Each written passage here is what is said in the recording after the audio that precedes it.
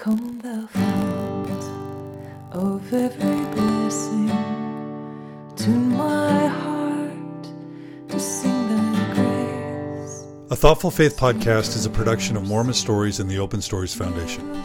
All donations to A Thoughtful Faith are tax deductible and go directly towards keeping the podcast alive and towards building a community of support for Mormons like you. To support the podcast or to join the community, please become a monthly subscriber today at athoughtfulfaith.org. I'll praise the mount I'm fixed upon it, mount of thy redeeming love.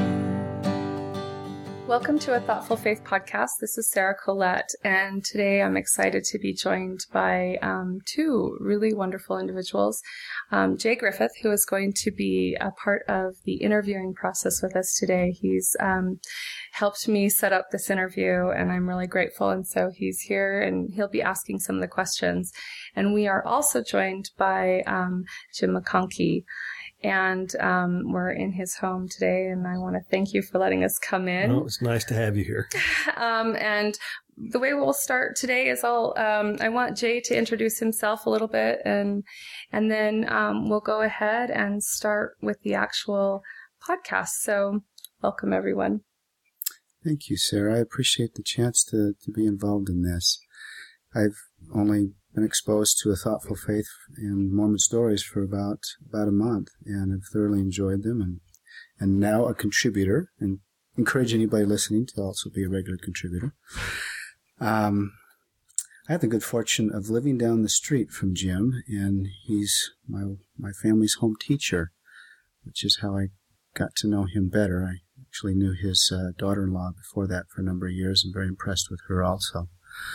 But I grew up in Oregon and served a mission in Michigan, and have 3 children. Been active in the church all my life, although I've had some times where I've crisis of faith and questioned the existence of God and what His character is. I'm currently the young men's president in my ward, and which I think is the best job in the church. I love doing that. And that's about me. We'll go on to Jim. All right, that sounds wonderful. We're going to do this kind of in classic Mormon Stories fashion, which is to ask that you introduce yourself, starting from the beginning, your origins, and where you come from, and we'll go from there. I started in Salt Lake, and the only thing I disagree with Jay on is the best job in the church is being the gospel doctrine teacher. And that's what I'm doing right now. That can start a whole debate on its own. Yeah. So this is a lot of fun to be the gospel doctrine teacher. I grew up for a time in Salt Lake City. My father died when I was 7, so my mother had to kind of put the family back together, and she went back east. And so that began my sojourn away from Zion. And so I grew up in New York City. I grew up in London, where my mother taught at the University of London. And then I came back and spent the first part of my career in Washington, D.C. And the best thing that happened to me during those years was to meet Judy at BYU, my wife, and have 3 great kids and 11 grandchildren. And I am an attorney. There are 3 things that you have to be a McConkie. You have to be an active, good member of the church. And you also have to be an attorney, and then you have to be a Democrat. And if you qualify on those 3 points, then you're a true McConkie. At least the saying goes. Wow. Do you have any rebels in the family?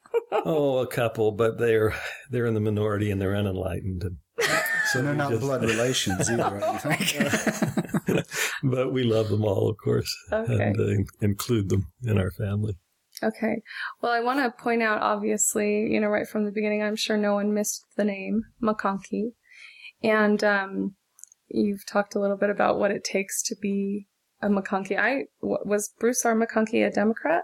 Yes, and some of the members of the family claim that he became more conservative over time. I reject that notion because I think it's doctrinally inconsistent. Okay. But Yes, I am. He was my father's older brother. Okay. And so I knew him and loved him. He was truly a great individual, and I wish that everyone could get to know him personally.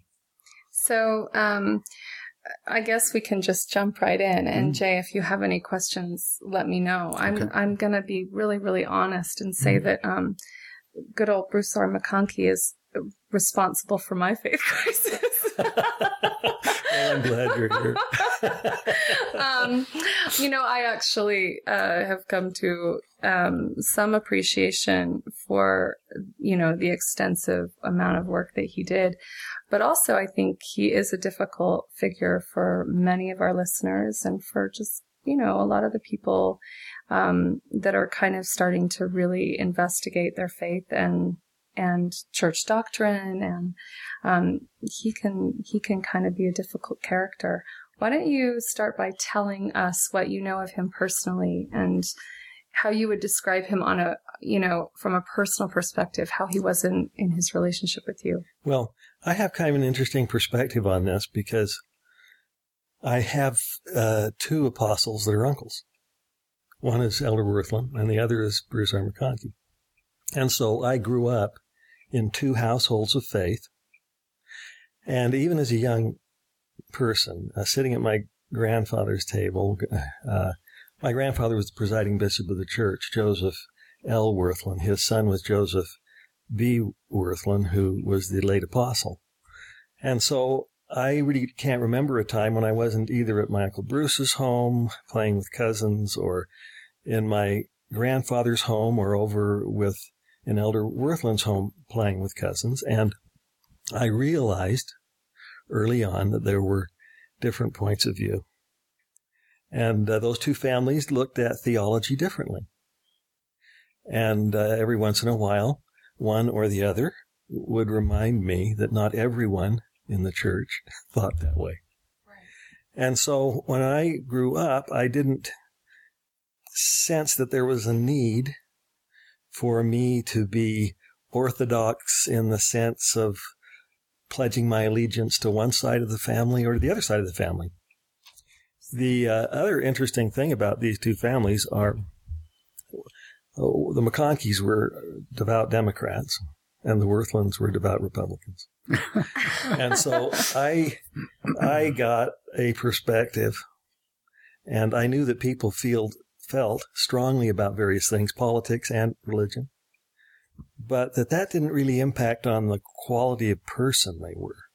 Right. Well, how did your mother feel about your uncle? Oh, she loved Bruce, and she always told me that she had a tremendous amount of respect for him. I mean, he really was devoted to a study of the scriptures, and people may disagree with some of the conclusions he came to, and legitimately so, because there are different ways of looking at the canon of scripture and what it says. But he was a great help to our family. After my father died, he stepped in. He was the person that I went to often for Father's blessings. He had an interest in me and my sisters and my mother. He always kept in touch, as did my mother's side of the family. And so if you're looking at both of these men from as people, I think I would characterize them both as entirely honest, straightforward, and willing to tell you what they thought. Did you ever feel as though you could disagree? Oh yeah, I felt I could. And when you disagreed with Uncle Bruce, you had to have a scripture to disagree with him. In other words, when we went to some of our extended family home meetings, which I love and I have great memories of, if he asked a question of the family, and we used to do this once a month with all the cousins and the aunts and uncles, and we'd all go, and because Bruce was a member of the Quorum of 70 or an apostle, he would always give the lesson, almost invariably. And if he asked you a question and you wanted to answer it, he expected you to answer it and then tell him where in the canon of Scripture your answer was coming from. And so there was always in the McConkie family this focus on what does the canon of Scripture say. Okay. So how old let me get a perspective of your age here. How old were you when he became an apostle? Well, that's hard for me to say. I'm 67. And so when did he become an apostle? In the early 1980s. And I'd have to do the math, but. Now did you ever have any acquaintance with his father-in-law? Yes, in fact, his father-in-law, Joseph Fielding Smith, lived in Bruce's home and died in Bruce's home. And so when we went up there, we would see him and would chat with him. And Amelia, who is just a marvelous person, very funny and quite the character, was always there. And that was Joseph Fielding Smith's daughter. Okay. So I think it's pretty well known that Bruce and his father-in-law were very close. And yes. They had a lot of respect and they agreed on a lot of issues. That Yeah. I think that he kind of adopted a lot of his views in the gospel and his approach to gospel doctrine from his father-in-law. Is that true? Do you have any perspective on that? I don't think I'd go quite that far. Okay. I think that he loved and admired Joseph Fielding Smith. I do think they agreed on things. And I know that that Joseph Fielding Smith had an influence on Bruce McConkie's thinking. I know that they talked a lot about these things. But I would say that the person who had the most influence on Bruce McConkie's thinking was his father, Oscar W. McConkie. Tell us a little bit about that. Well, Oscar McConkie was a transitional figure for us. He lived in southern Utah, and he decided that he would break the mold. Instead of being a rancher, he married a Red and married above himself, because the Reds were kind of the celebrity family in southern Utah. And my grandfather decided to come to Salt Lake City and become a lawyer. And then he had these sons, and 5 sons and a daughter, and he changed the whole course and destiny of his descendants, and they now number well over 100. And his grandchildren, his sons were lawyers. The only one that was smart enough not to be was my father. He was a musician. But the one thing that my grandfather did is he taught his children the gospel. And as we went there for dinner, or if he after church, he'd always ask you what you'd learned, and then you would discuss whether or not what you'd learned squared with the scriptures. And so I remember going into my grandfather's home, and he had all these Book of Mormons. And I said, well, why do you have 30 or so Book of Mormons in your bookcase? And he said, well, because every year I get one that's unmarked and I read for another subject. And so the study of the scriptures was a very important thing to him, and it carried over to his sons, and I think it's carried over to his granddaughters and his grandsons as well.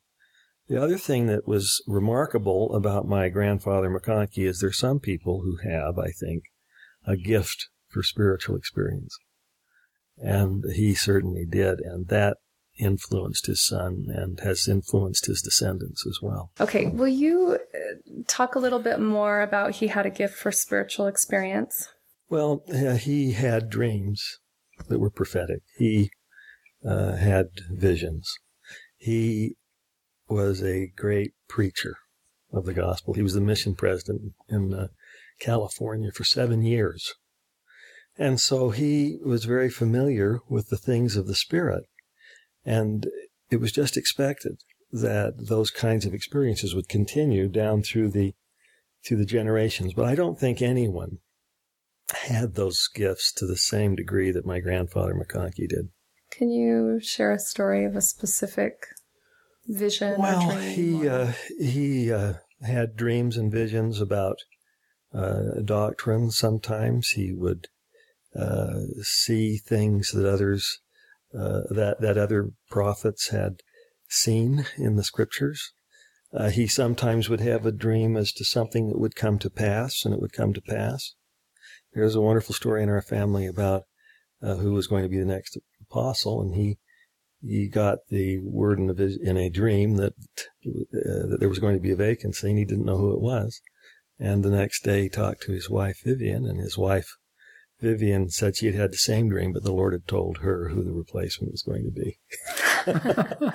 And so it was a shared gift.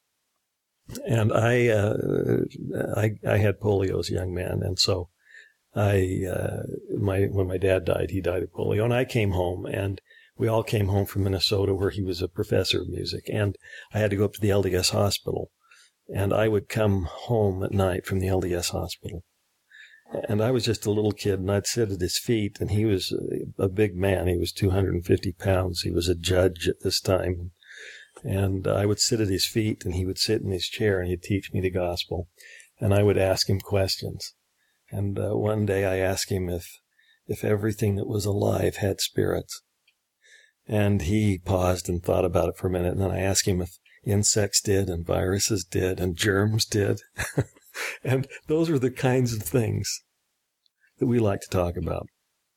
And those are the kinds of things that my cousins, to this day, when you get together with the McConkies, you're bound to be talking about something scriptural or something theological.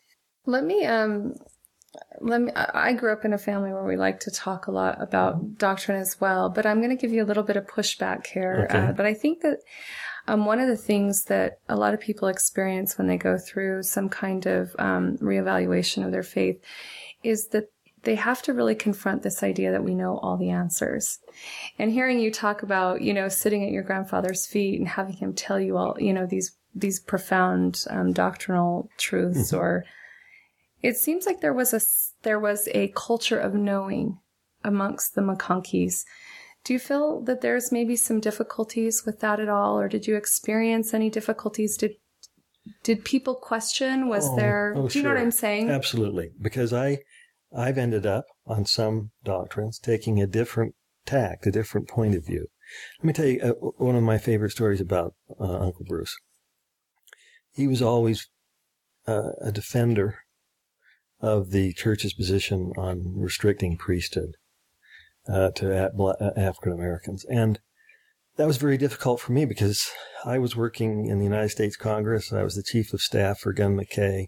I was active in the civil rights movement. And if there was anything that I knew that the New Testament taught, it was to love all mankind and to be inclusive. And I didn't see anything in Jesus' teachings. And in fact, that teaching is so fundamental, it really caused cognitive dissonance for me. I really want you to tell this story, but I want you to give a little bit more background there. How did you come to that conclusion? Did your mother raise you that way? Was that kind of the culture in your home, or did you really develop that sense of,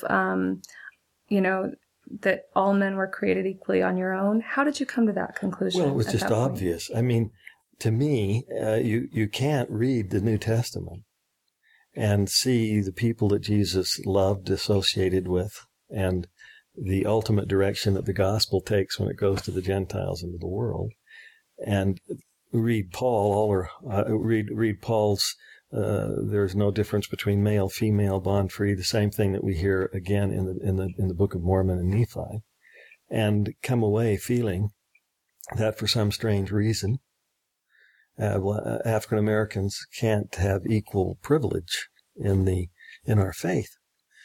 And this was a very difficult thing for me personally, but I can talk about that later if you want me to. But this doctrine, I shouldn't call it a doctrine, this policy, because I never believed it was a doctrine, changed. And President Kimball asked Bruce McConkie to write a memo. And he did. And the assignment was to tell us if this is scriptural, this idea that you restrict priesthood. And he came to the conclusion that it was not. Now, that was quite a surprise and probably a shock to most people.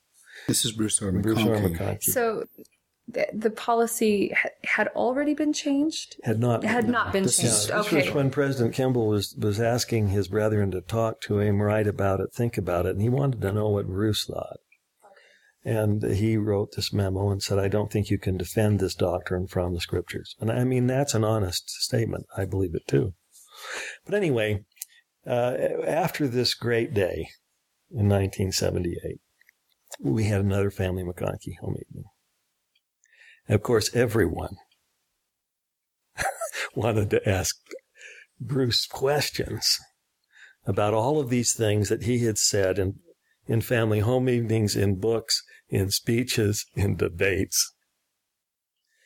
And he stepped back and he said, now listen, I want the family to understand something. I was wrong on this. Everything I have ever said, everything I have ever written, everything I have ever thought on this subject is wrong. And I repent of it. And this is a new day. And I think that was a reflection of the magnificent spiritual experiences that took place when that revelation came, because it took people who were decidedly on the wrong side of the issue from my point of view and switched them around. And I always remembered that. So the one thing that makes faith perhaps a little easier for me is that I've always recognized that just because you're an apostle or prophet, there's no such thing as inerrancy.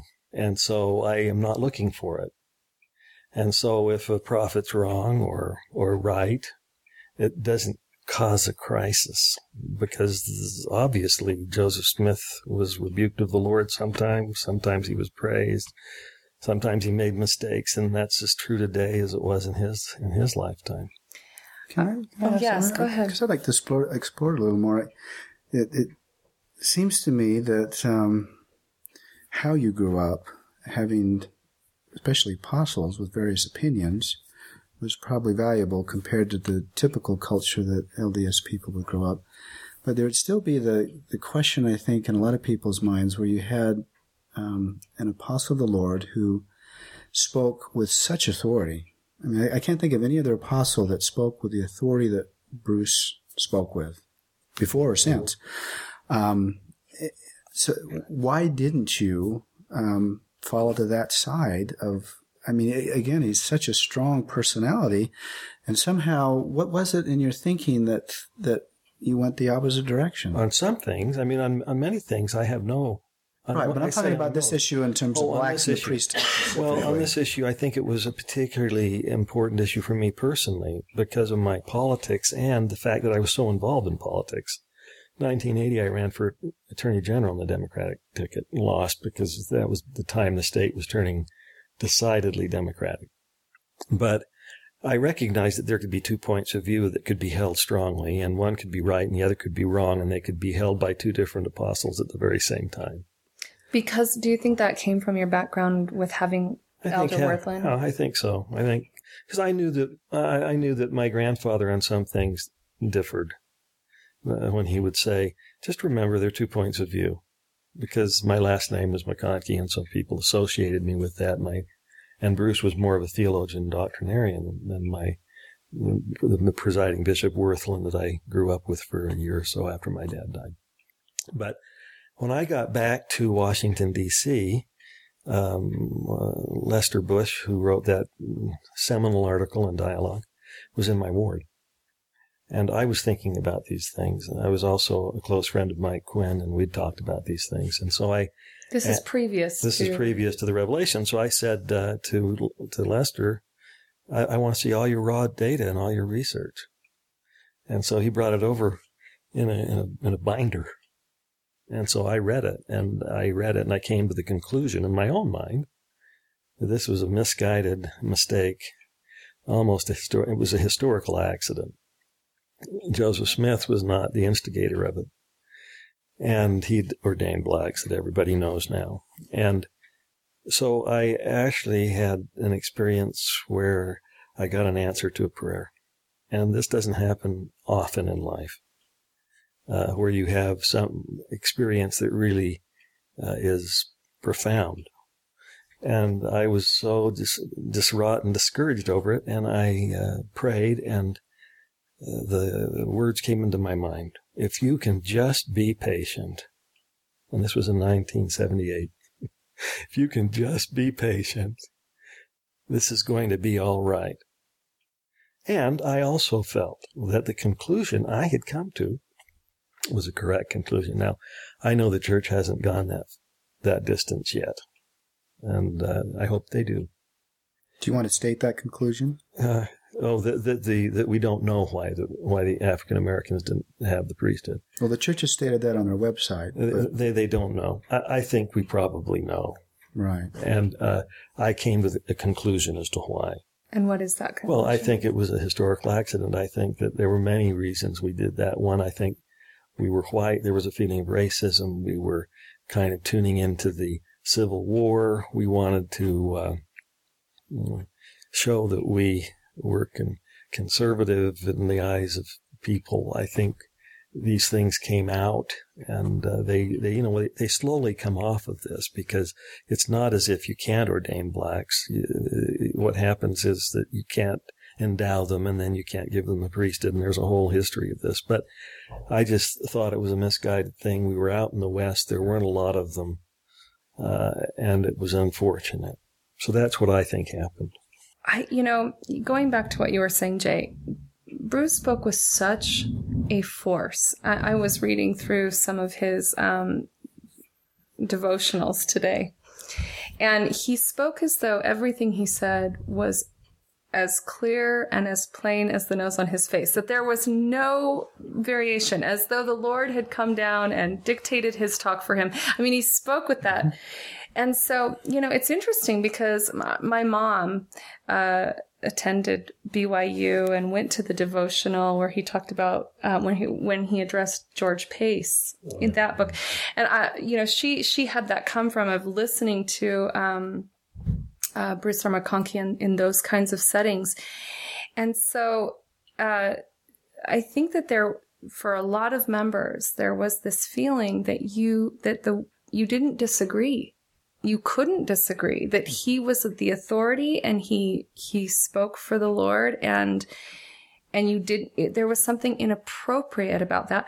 But yet here within the context of his own family, there's a culture of being able to disagree and, go as far as to say, oh no, that, you're getting that wrong. There's nothing about God in that. I just find that remarkable. And so, I'm wondering if you can give us any kind of an insight into whether or not there was discussion and pushback and maybe arguing within the family. But did people within your family, could they say, you're wrong on that, and have that kind of, interaction? Did you have that discussion with him? Well, I have, he would tell you if he disagreed with you. I mean, it wasn't as though if you said something that was on the other side, you wouldn't get pushback. And there was disagreement among my cousins. One of my favorite cousins, Oscar, and I used to play squash together quite regularly. And we used to would sometimes start the game and say, okay, if I win, then I'm right on this doctrine. And if you win, then you're right on this doctrine. It was all in good fun. And so we could disagree, and we could tell Uncle Bruce that we disagreed, and we could talk to him about these things. And he had strong opinions on things, but it wasn't all black and white. And he would be the very first to admit that we don't believe in inerrancy, that prophets and apostles never have made the claim that every time they speak it's ex cathedra. I mean, this is not something that we ever thought or believed. And so I realized that he had an authoritarian air, and that's probably an understatement. But just a little bit. The Mormon Doctrine book helps with that too. But you have to remember that he was a lawyer advocate, and that was his personality. And he was bold, and he had a big voice, and he was big, but he was also tender, and he could talk to you, and he was concerned for you, and I wish people could know him on that basis. But in his public persona from the pulpit, he was one of those, I think, great turn-of-the-century Mormon preachers. Right. So let me ask you a small question, but it's an interesting one for me. Do you think that Bruce R. McConkie knew about Lester Bush's article and that he read it? Did he have any idea? I don't know, because okay. I never brought that up with him. And I was in Washington, and so my association dropped off. Okay, but let's explore this a little more. So I'm curious, as passionately as you felt being involved in the civil rights movement and about that issue, how many times did you broach this with Bruce? I mean, did you push him to try to change his opinion? Mm-hmm. I mean, I would have been very tempted to. Yeah. No, I don't think so. I mean, I was gone. The family home evenings I had attended were just after my mission. And by this time I was married. I was living in Washington, D.C., and so I didn't have the opportunity. But when Bruce came back and was part of the dedication of the Washington, D.C. temple, I mean, I had an opportunity to see him, but it was more family talk and how are you and how's the family going? It wasn't really an opportunity to discuss anything of deep import. Right. Interesting. So, I mean, I didn't feel the need. Yeah, so explore that, because I feel a need to talk to some general authorities about some things that trouble me a little bit, and I would love somehow to get to sit down and just kindly ask them, why is it this way, and what can we do to address some of these concerns that I have. So I guess that's my curiosity. Why? I mean, with this accessibility and I realize there's a distance, but why do you think you didn't push that? What stopped you from picking up the phone and saying, I feel so strong about this. You got it wrong. Maybe it's because we were in the same family.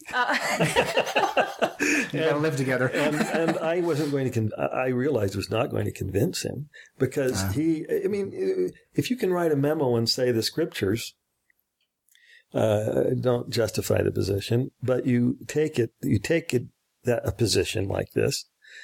He was loyal to the church. And as long as the church had that position, he had it. Oh, that's interesting. We got to explore that. Yeah, that's interesting. He was reflecting it hurts me to say this, the official policy of the church. And I think that these brethren, to this day, I'm just sure that they feel very strongly about being loyal to one another. And they won't change something unless there's unanimity. I mean, Elder Packer's talked on this. It's not a new notion to members of the church that unless everyone in the quorum agrees on something. And what that means is they're not going to talk about their disagreements either. That's interesting. I knew that there were times when things were spoken about and debated, but he was so careful never to share the different sides and positions. But I mean, when I sat at the table with my grandfather Wirthlin, who was the presiding bishop at that time, I mean, he'd come home sometimes and talk about the different points of view. On, for instance, John D. Lee. I remember as a young boy listening to him tell me about John D. Lee and how there was a difference of opinion that had developed among the brethren. And so I recognized that there was a process for changing these things. I also recognized that there were different points of view that were being expressed, and that when there was unanimity, they would then say something. And sometimes I think when the church doesn't say anything, it's because they can't. I mean, they are not in agreement as to how they should proceed. And I take great comfort in this, because that means that a single individual who has a great idea can't co-opt the kingdom of God. I mean, it's the kind of thing where you have to respect everyone's point of view, and then everyone gets the same revelation, and there's real safety in that kind of church governance.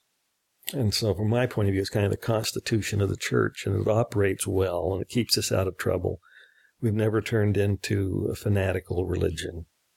Can I explore that? Just it keeps us out of trouble. So it troubles me that we were kind of late coming to the civil rights, and I'm sure it troubles you. Yeah. So that doesn't seem like it's keeping us out of trouble. I wonder, in the early days of the church, there was more debate, over things like evolution with B.H. Roberts and Talmage and the prophet at the time. I just wonder if the membership of the church, do you feel like it would be unhealthy if they understood a little bit more about the debate that goes on? And because I think a lot of members don't realize that that's really going on behind the scenes, and they don't appreciate that there's. I think the process to know it and understand it is valuable, and to keep us from that, I don't know if that's as healthy as it could be. I don't think anybody's keeping anyone from it. I just think it's the way the government was set up. in order for a group to make decisions, and they have to respect each other's opinions and hold them inviolate. I agree with that, but why can't we know a little bit more about what's going on behind the scenes? Well, I think they have a very strict rule that their comments are protected and their points of view are protected. Because they're afraid of damaging people's faith. Well, no, I don't think it's a matter of damaging people's faith, because I think it's given. I mean, I think it's a given that church leaders disagree. I think it damages their relationships and their capacity to get revelation, because in order for a quorum to get a revelation, you can't have one person going to a wife or a member of the family and saying, "My gosh, did you hear what Apostle so-and-so said in our meeting today? Boy, we got a lot of hard work."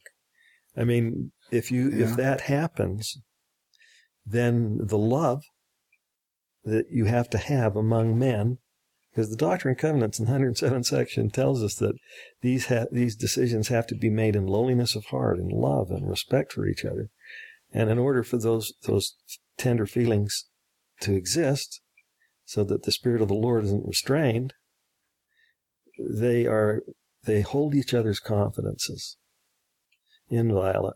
And I'd like that, because it's okay for members of the church to have different opinions. I mean, no one's saying that, but I think it's important in terms of the revelatory process to protect the decision-making mechanism. And I think that's what's happening. That's an interesting point of view. I wanted to add a little bit, and Jay, you touched on this a little bit, but there has been a cultural shift in that way, because it didn't used to be that. I mean, they used to disagree openly. I mean, the B.H. Roberts and Talmage was one of them, and a great example. And also, I mean, it wasn't uncommon for the brethren to voice differing opinions publicly, to debate publicly. And then there was a shift, and there was kind of a correlation correlation happened, and a coalescing, I think, of what came out of that group of men. I don't know. I'm sitting here asking the question of what actually inspired that shift culture. I think it's when the church got bigger.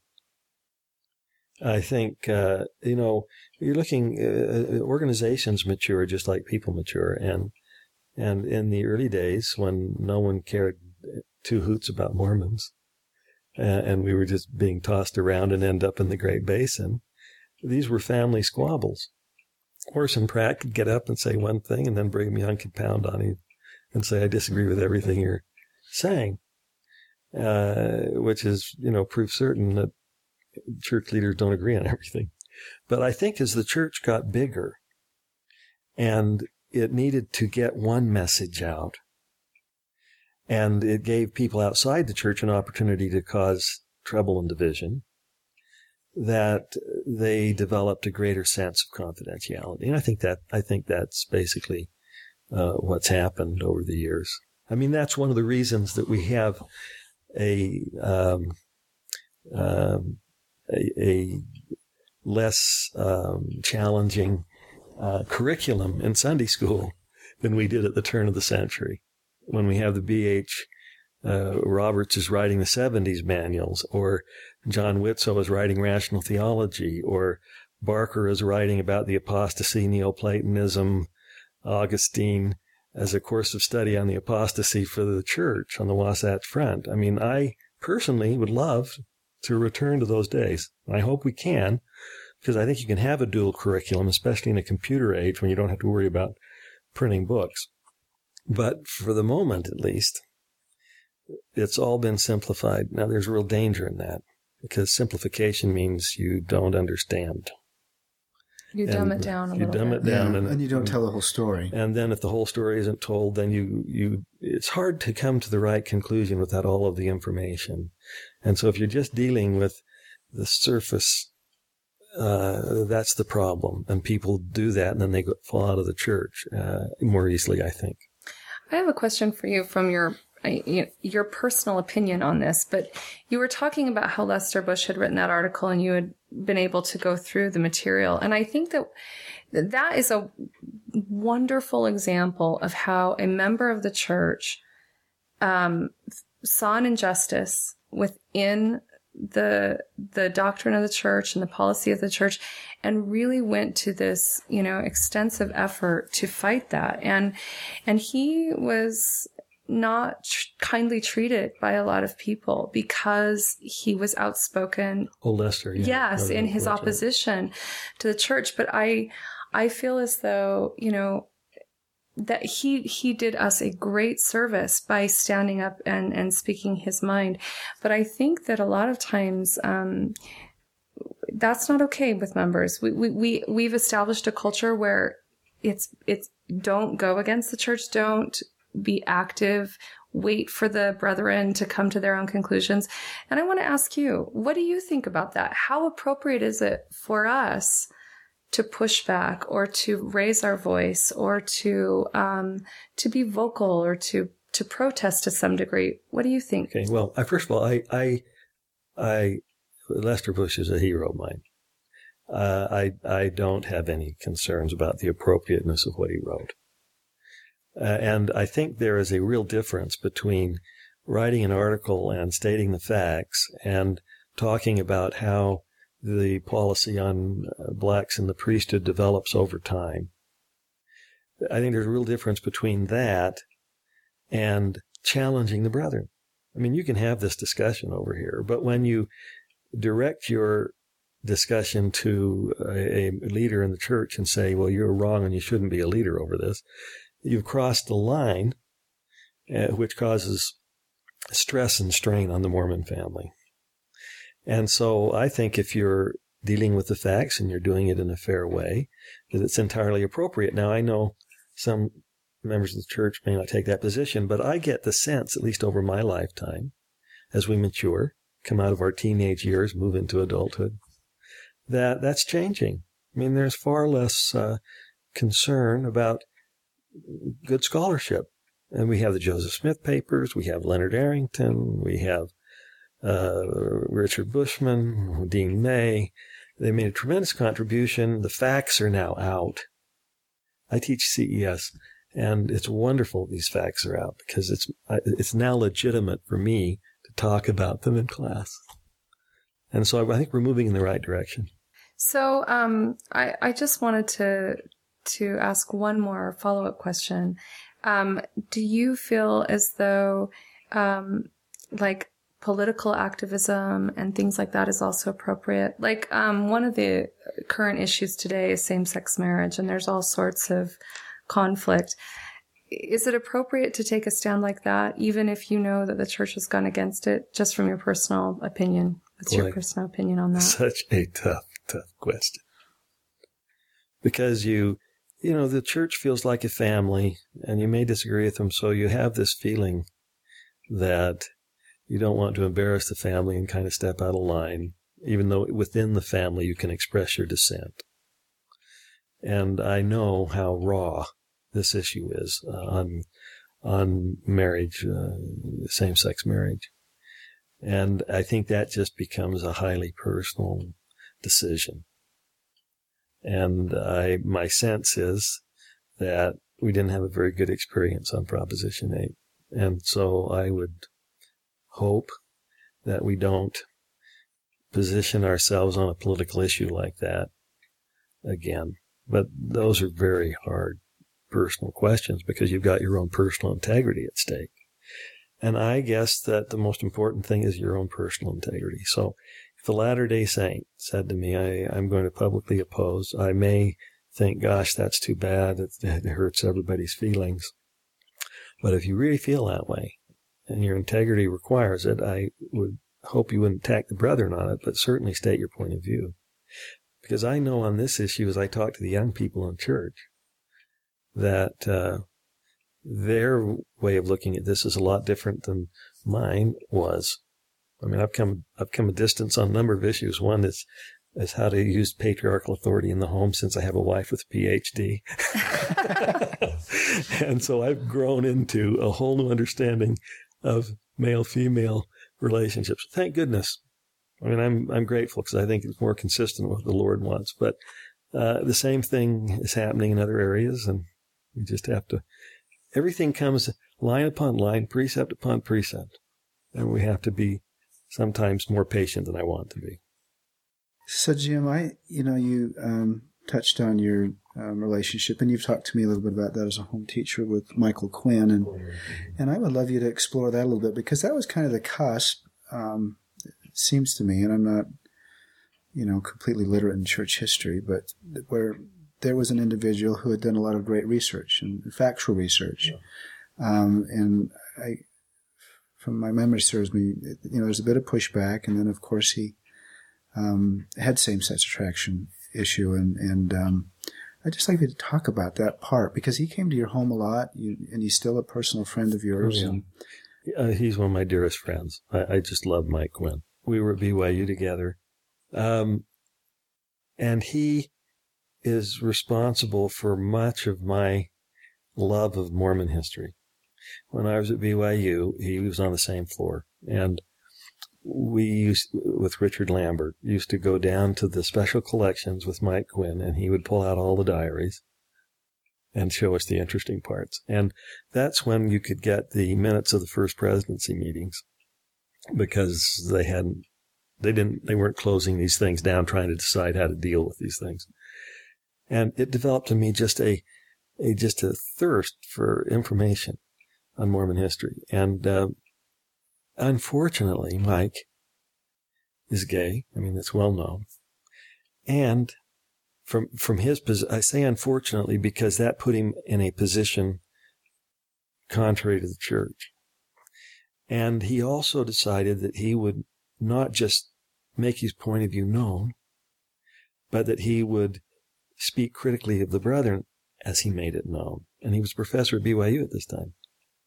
And that was not a wise thing to do. And his close friends talked to him, and we pled with him not to do that, because we could see where that was going to lead. But that was his decision, and it didn't change our feelings of loyalty and love for him.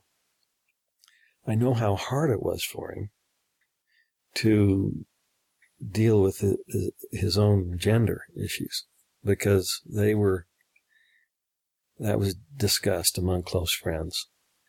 And he finds himself now out of the church. And that's a real sadness to me. Because to this day, if I have a friend who's having a problem with a church history issue, and they think that you find somebody who does something wrong in church history, therefore the church is true. It is untrue, I mean. When I talk to people who have these issues, I love to get them in touch with Mike, because if you ask Mike, did the Father and the Son appear to the prophet Joseph Smith? He says yes. And he still has a testimony, and he will tell anyone that he's never seen anything that he's read that has dissuaded him that those fundamental spiritual happenings, which established the founding events for the gospel, Mormonism, the restoration, he doesn't doubt those. Does he disagree with things? Sure. But when you get problems with gender and then a willingness to speak critically against specific brethren, it was a perfect storm for leaving the church. And I just, whenever I see him, I'm a close enough friend, I can say, come on, Mike, you've been out long enough. Come on back. You don't need to stay out there any longer. Because many of his closest friends are, in stake presidencies, bishops, and they're the people that love him just as much as anyone else. And so I'm always hopeful that he'll say, okay, I've been out long enough, I'm ready. So I wonder if the church is, or the group of brethren, I guess I'm directing this question to you just again for your personal opinion. But they're open to a lot more criticism now, and it's a lot easier to be criticized in this day of information because, you click and there's your criticism for the whole world, right? That's and, right. And it's getting harder and harder to control. what the members say about you. And not that they, I think, had a distinct conscious effort to control what people said, but I think it was definitely, and it still is, very taboo. But do you think that they're going to have to loosen up a little bit more and grow very thick skins and adjust to the fact that people are much more capable and willing to voice those opinions? I mean, first of all, there are a couple of things at play. One is the availability of information. And two, the defending of the kingdom of God's changed over the years. It used to be that you had these advocates like Parley P. Pratt and John Whitsoe and James Talmage and B.H. Roberts, and they were the defenders of the faith. But today, defending the faith is a far more technical and arduous task because the people that are defending the faith now are professors at universities, lawyers in the courtroom, and we're defending the faith on grounds that lay people, a lay ministry, or some lawyer who's happened to be a church leader has no hope of being able to master the material necessary to defend the church in various areas, historically, even sometimes on a doctrinal issue. And so, as the church gets bigger and information is available, that means that some of the defending of the church now is shifting to the experts. And that's a good thing. And so that's one thing that's happening. And that's a good thing. Because the experts are willing, they know what the facts are. They're not trying to shy away from them. They're not surprised by them. And so we can make a much better defense when we have all the facts. I'm talking like a lawyer now. But the other thing that's happening is the church is getting bigger. And when any organization gets bigger, then there's going to be a lot more shifting and a lot more can be said. And it's not as meaningful in terms of offending people because it's such a large family. And I think there's a stage that the church has kind of come through, and I kind of refer to it as the teenage years, where you're still small enough that everything you say, you know the person who said it. And as we get larger, it's just easier to disagree. It's easier to have someone say, yeah, I'm not so sure about that, because it's not personal, because you really don't know that person. And as long as it's the kind of criticism that isn't aimed directly at the leadership, then I don't think it's going to cause much of a problem. I mean, I don't even think it caused much of a problem in the past, although there are some exceptions to that, obviously.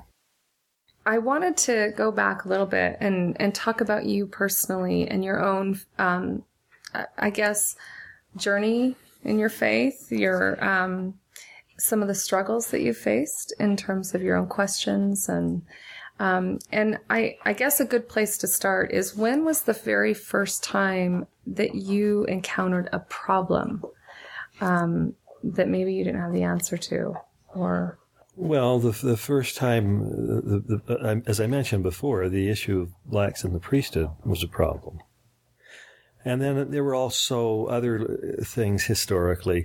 When I first found out that the word of wisdom really wasn't in place until the early 1900s, and the early brethren were drinking wine, and, these things at first were a concern to me. But as I said, having friends like Mike Quinn, and I also had a very close friend by the name of Dean May, who was a wonderful Mormon historian, those things were never the kinds of things that you'd go out of the church on. But my faith journey, the biggest problem for my faith journey is that I'm a McConkie, and I didn't want to be in the church or believe it unless I knew it. I didn't want to just be in the position where, because I was a McConkie and they're so persuasive, and that I just follow along.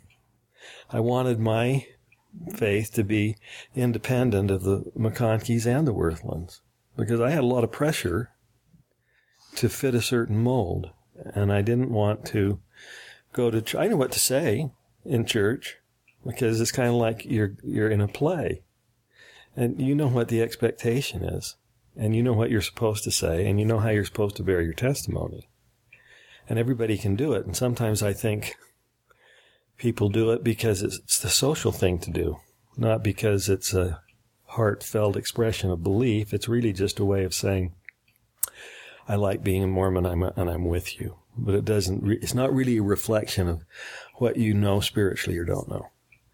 And so that got me started on writing a book. Can I ask about what age you're talking about? Well, this started on my mission. And it wasn't that I didn't believe, I did. And I was happy to go, and I was excited. But as I got through the mission and out, I realized that I had to have something more than just two great families.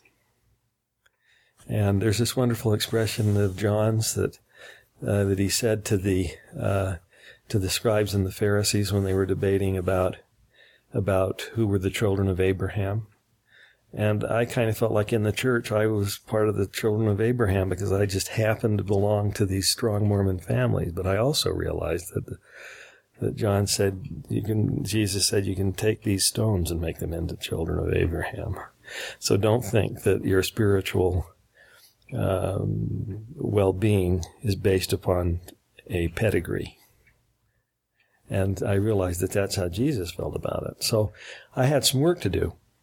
And so I went through a process where I decided I would just deconstruct my faith. Where I thought about, there isn't a God, there is a God. Joseph Smith is a prophet, he isn't a prophet, or what kind of a prophet is he?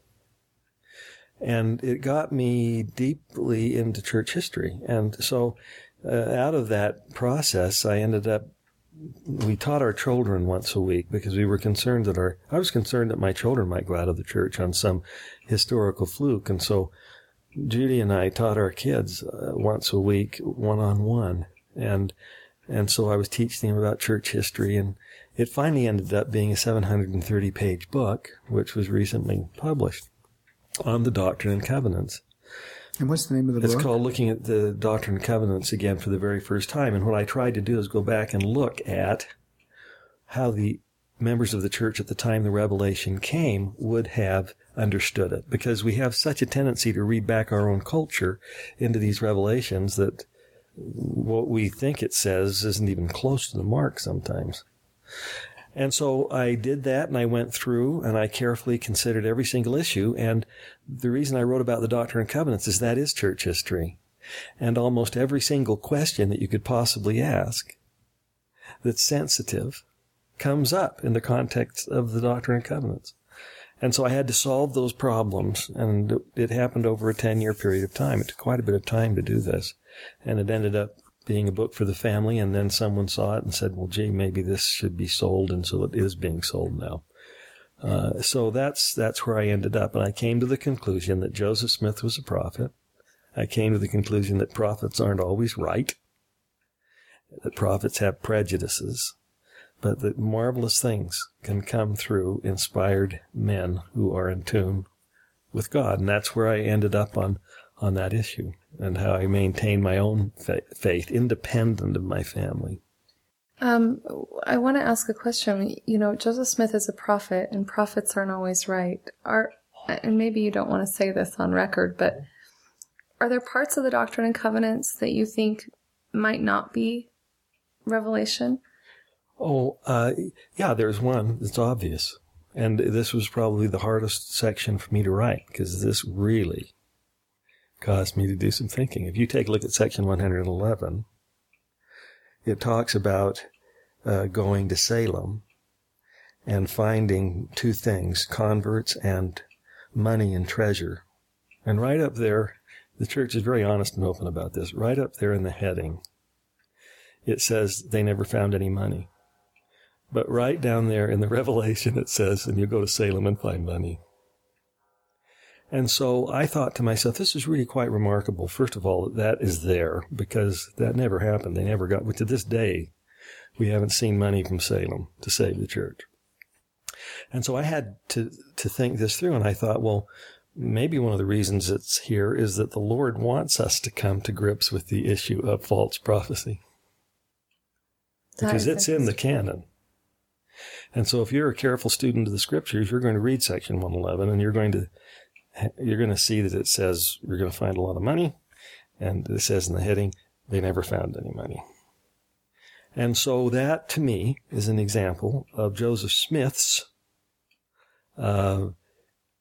desires getting mixed up in a prophetic utterance. And that's the lesson to be learned from it. And I think it's a fair interpretation, section 111. And so that's a place in our canon where you come to grips with this issue. Now, having said that, I think he has a marvelous batting average. And when you take him as a whole, you don't find many problems like that. And also, having said that, I think there are different levels of revelation. I think it's different when a resurrected being named John the Baptist appears to Oliver Cowdery and Joseph Smith, and he places hands on their heads, and you feel the weight of those hands in broad daylight when you're fully cognizant and you have a conversation with a resurrected being. I mean, the chance to be wrong in that situation is a lot different than an inspired letter or what Joseph Smith believes is an expired utterance that gets into section 111. So you have to look at this in a discriminating way, and just because you find in an inspired utterance that may be wrong, it doesn't go to the issue of, was there a resurrected being who appeared to Joseph Smith on the shores of the Susquehanna River? So those are the kinds of things I had to deal with as I went through. And the hardest issues weren't coming from the outside. It wasn't the anti-Mormons, Sandra Tanner, although I read everything that she ever wrote when I was a very young man. All of those issues are presented to us in the canon of Scripture. And I always thought that the Doctrine and Covenants, if it was read very carefully, was a graduate course on how God deals with people. And it's not satisfying always. It's not satisfying to think that there are mistakes. I mean, it'd be much nicer if we didn't have to have these problems. But that's not what the Doctrine and Covenants teaches. So that brings up two questions. The first one is, when you're addressing this issue with your children, how open are you? I mean, you have to, you get into the problems with polygamy, and I mean, you can really dive into some of these issues. So how open are you with your children when you talk to them? And then the next thing is, are you willing to accept that when people, the dominoes could fall, and they could all fall for people, and how do we deal with that? I'm not critical of people who come to a different conclusion than I do on these things, because I think you can. I think you can do it honestly. But in our home, with Mike Quinn in and out of the house, and Dean May and others, but when they were 12, 13, 14, they had heard about polyandry, polygamy, blacks in the priesthood, women's issues, and this was just part of the atmosphere of our home. Their mother is strong on women's rights, and everybody equal to anyone in the family intellectually, more so. And so that was their milieu. And so when they left and heard these things, they had already heard it discussed in a household of faith. And my son James, the year before he left, we had this study program where we studied with them one-on-one so that we could talk about these things in depth, because you never get this in Sunday school. And so we talked about the Doctrine and Covenants study at the Book of Mormon, New Testament. And the last year he said to me, Dad, what I really want to do, because he was a debate major and perhaps the most intellectual of our children, he said, I want to study anti-Mormon literature. I said, great idea. And so we collected all of the best and most convincing anti-Mormon literature that I could find. We kept the temple off limits for obvious reasons, because he wasn't endowed. And we studied it together. Now, since that time, he has been very faithful, and I'm grateful. Because, you're right, it can go any way. Some of his friends haven't been able to maintain a steadiness in the kingdom. But he always felt like when his friends found out about these things, that they'd never heard of it before. And they'd come to James and they'd say, have you heard about this? And James just yawned. Oh yeah. Mm-hmm. Sure, Joseph Smith was a polygamist? Of course he was. Whoever said he wasn't? And so when it was just part of the culture, his own culture, he was comfortable with it. I think all my children are, and I'm grateful for that, because those issues have become more important in the minds of people, I think, in the last 10 years than they were when we were raising our kids in the 60s and 70s. Right. Can I expand on that? I'm glad that Sarah asked that question. I mean, you've shared that with me before in my home. And as I reflect on, I mean, I knew some things about church history, but I was probably more like, that's why I have some sympathy for the general authorities. I was probably a little overprotective and afraid to discuss some of these difficult things with my children. And so, of course, my two oldest boys, they're atheists now, hopefully temporarily, but that's what they are now. And I think that approach that you took was much healthier. And as a young men's president, and I broached this with our bishop, and he's very open to it, trying to inoculate my young men so that they have that same experience. And I mean, even a few years ago when I was not president, but any young men's presidency, I would just mention when we were talking about the first vision that there's, a number of versions of that as Joseph Smith tried to process that experience. Mm-hmm. I mean, none of them batted an eye. But, people that are older that haven't ever heard that, it's always a shock to them. And my boys feel like they were lied to. And I don't think that's probably the accurate, I'm hoping that the church, that they have the new curriculum, which is much, much better than what they had for the youth. But I'm also hoping that'll keep getting pushed in a way that, particularly as we're going to send them out on missions at an earlier age, that they're prepared. And that they've maybe thought about these things and been taught them from a younger age. Do you see that is a possibility? Do you think that's healthy or good, or do you think? I think the church is going to begin to put these things in the curriculum. I mean, when they teach about how the Book of Mormon is translated, we're not going to have Joseph Smith looking at plates, pointing at the letters, and they're going to realize that the plates were on a table with a cloth over it, and that Joseph Smith needed a hat to keep light out so that he could see what was reflected on the Urim and Thummim. And the Urim and Thummim was often... Or the seer stone. The seer stone, probably. I'm going to say was more likely. Yeah. After the 116 pages were lost, probably the seer stone. So I think those things are going to happen thanks to people like Richard Bushman and others, because this information is in the general domain. It's gone beyond Mormonism. And so we'll deal with it. And it needs to be dealt with, and it needs to be made part of the curriculum. But I think in the past, it's not that the church has intentionally wanted to lie. I mean, when a stake president or a general authority, what you have to realize is they don't know.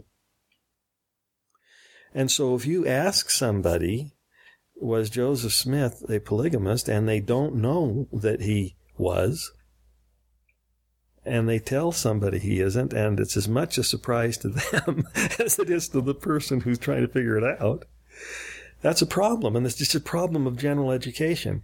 Now, there are some people that need to know all about these things to have faith. I'm one of them. And there are others that don't. But the good thing about this modern age is I think that this is going to become more and more part of the normal conversation.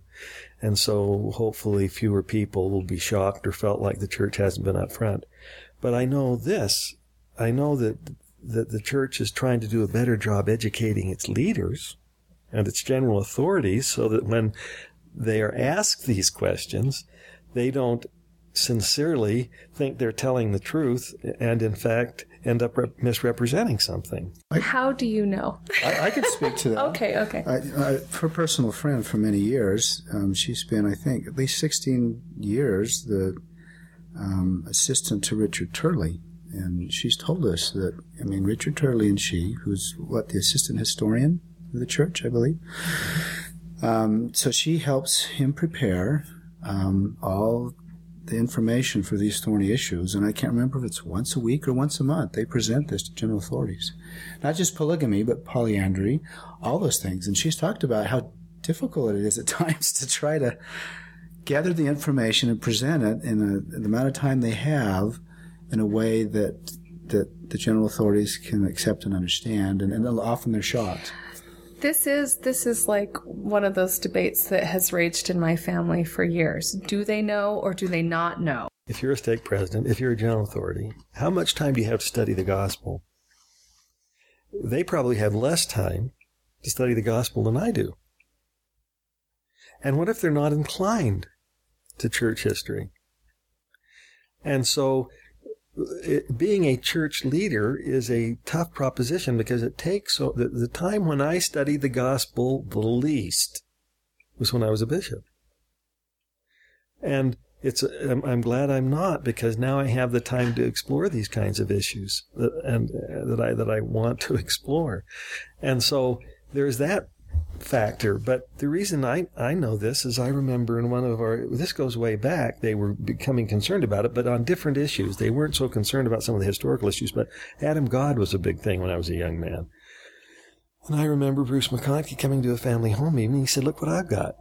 And everybody said, "Oh, what is that?" And it was a 3-ring binder. And somebody had gone through and had put all of these anti-Mormon quote things in. And some church member, I guess some church historian or someone who had knowledge, had put together this 3-ring binder for the brethren so that they could come up on the issues. And I think that's apparently, Jay, that's being done in a much more sophisticated way today. And that's great. And that's what we need to do. That's interesting. Yeah, because I can understand what Jim was saying. I mean, a lot of these general authorities have been very busy in their lives, and they're called by God for lots of reasons, but often usually it's not because they're scholars of church history. It's because they have other assets that the church needs at the time. So I can understand why they're... I mean, we can understand this on our own level. When we sit in a Sunday school class and the gospel doctrine teacher has a testimony because they have spiritual experience, they're doing the best they can, and they don't happen to be a Mike Quinn, obviously there are certain limits, and their representations are sincere. They're wrong, but that's okay. That's okay. Let me ask a question about patriarchy for a second. I think it lends itself to what we're talking about, because it is our job to be obedient to the brethren of the church. It is our job, and they are called to lead us. And as faithful Latter-day Saints, that's what we do, is we are obedient and submissive, and we follow. And it's interesting to talk about it in such a way where you realize how sometimes it is blind leading the blind. And we have this culture that somehow kind of supports that blind leading the blind, because we assume, we a little bit deify our leaders. We tend to. We put them up on a pedestal. We assume that they are, we all know that they have faults, but we don't know what those are. Right? You can say that someone has a fault, but you're not allowed to say what that is. Yeah, unlike Joseph Smith. At the time, everybody saw his faults, and even Brigham Young. So it's because, like you said, the church is so large. Right. We're more distant, right? And so we have this, I think, bad habit of deifying our leaders. And I think we do them a disservice. Because imagine, I think I have an ego, and, a little bit of stroking, and, I can get too big for my britches. Imagine the weight of walking into a room filled with thousands of people and they all stand, that's going to take quite a lot of energy to keep your ego in check, right?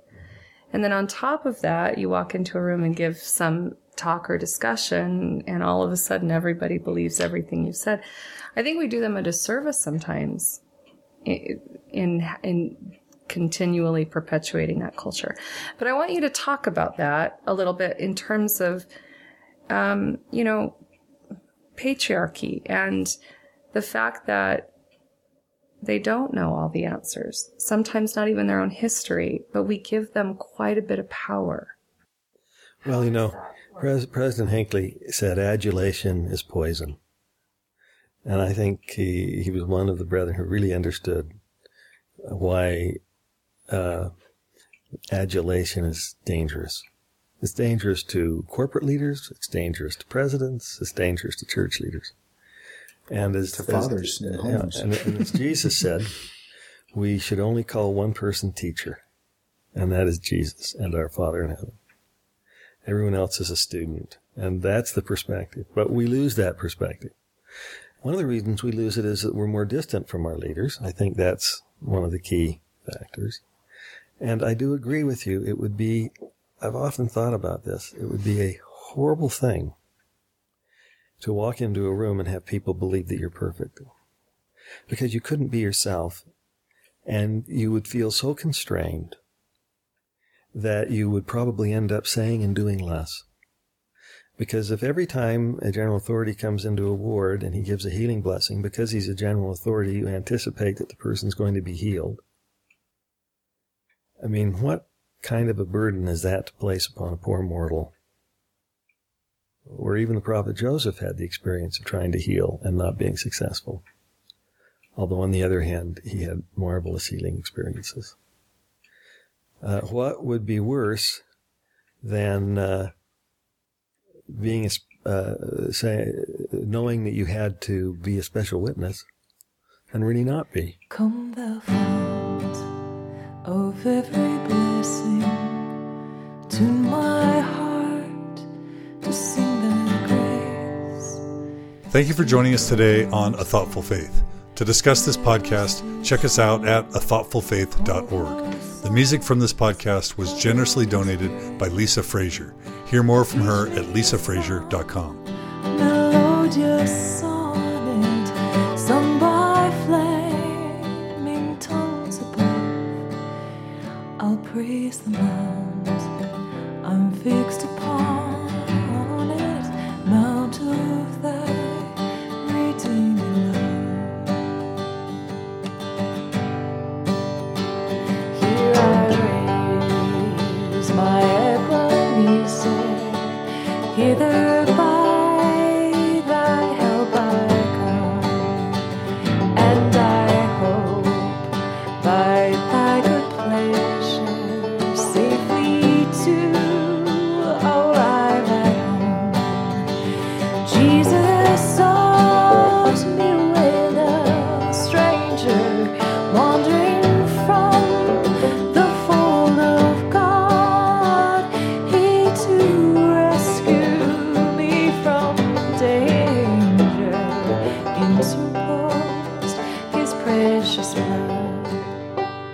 Oh, to grace, how great a debtor daily I'm constrained to be. Let thy goodness, like a fetter, bind my wandering heart to thee. Prone to wander, Lord, I feel it. Prone to leave the God I love. Here's my heart, oh, take and seal it for thy courts above. Oh, prone to wander, Lord, I feel it. Prone to leave the God I love. Oh, here's my heart, oh, take and seal it for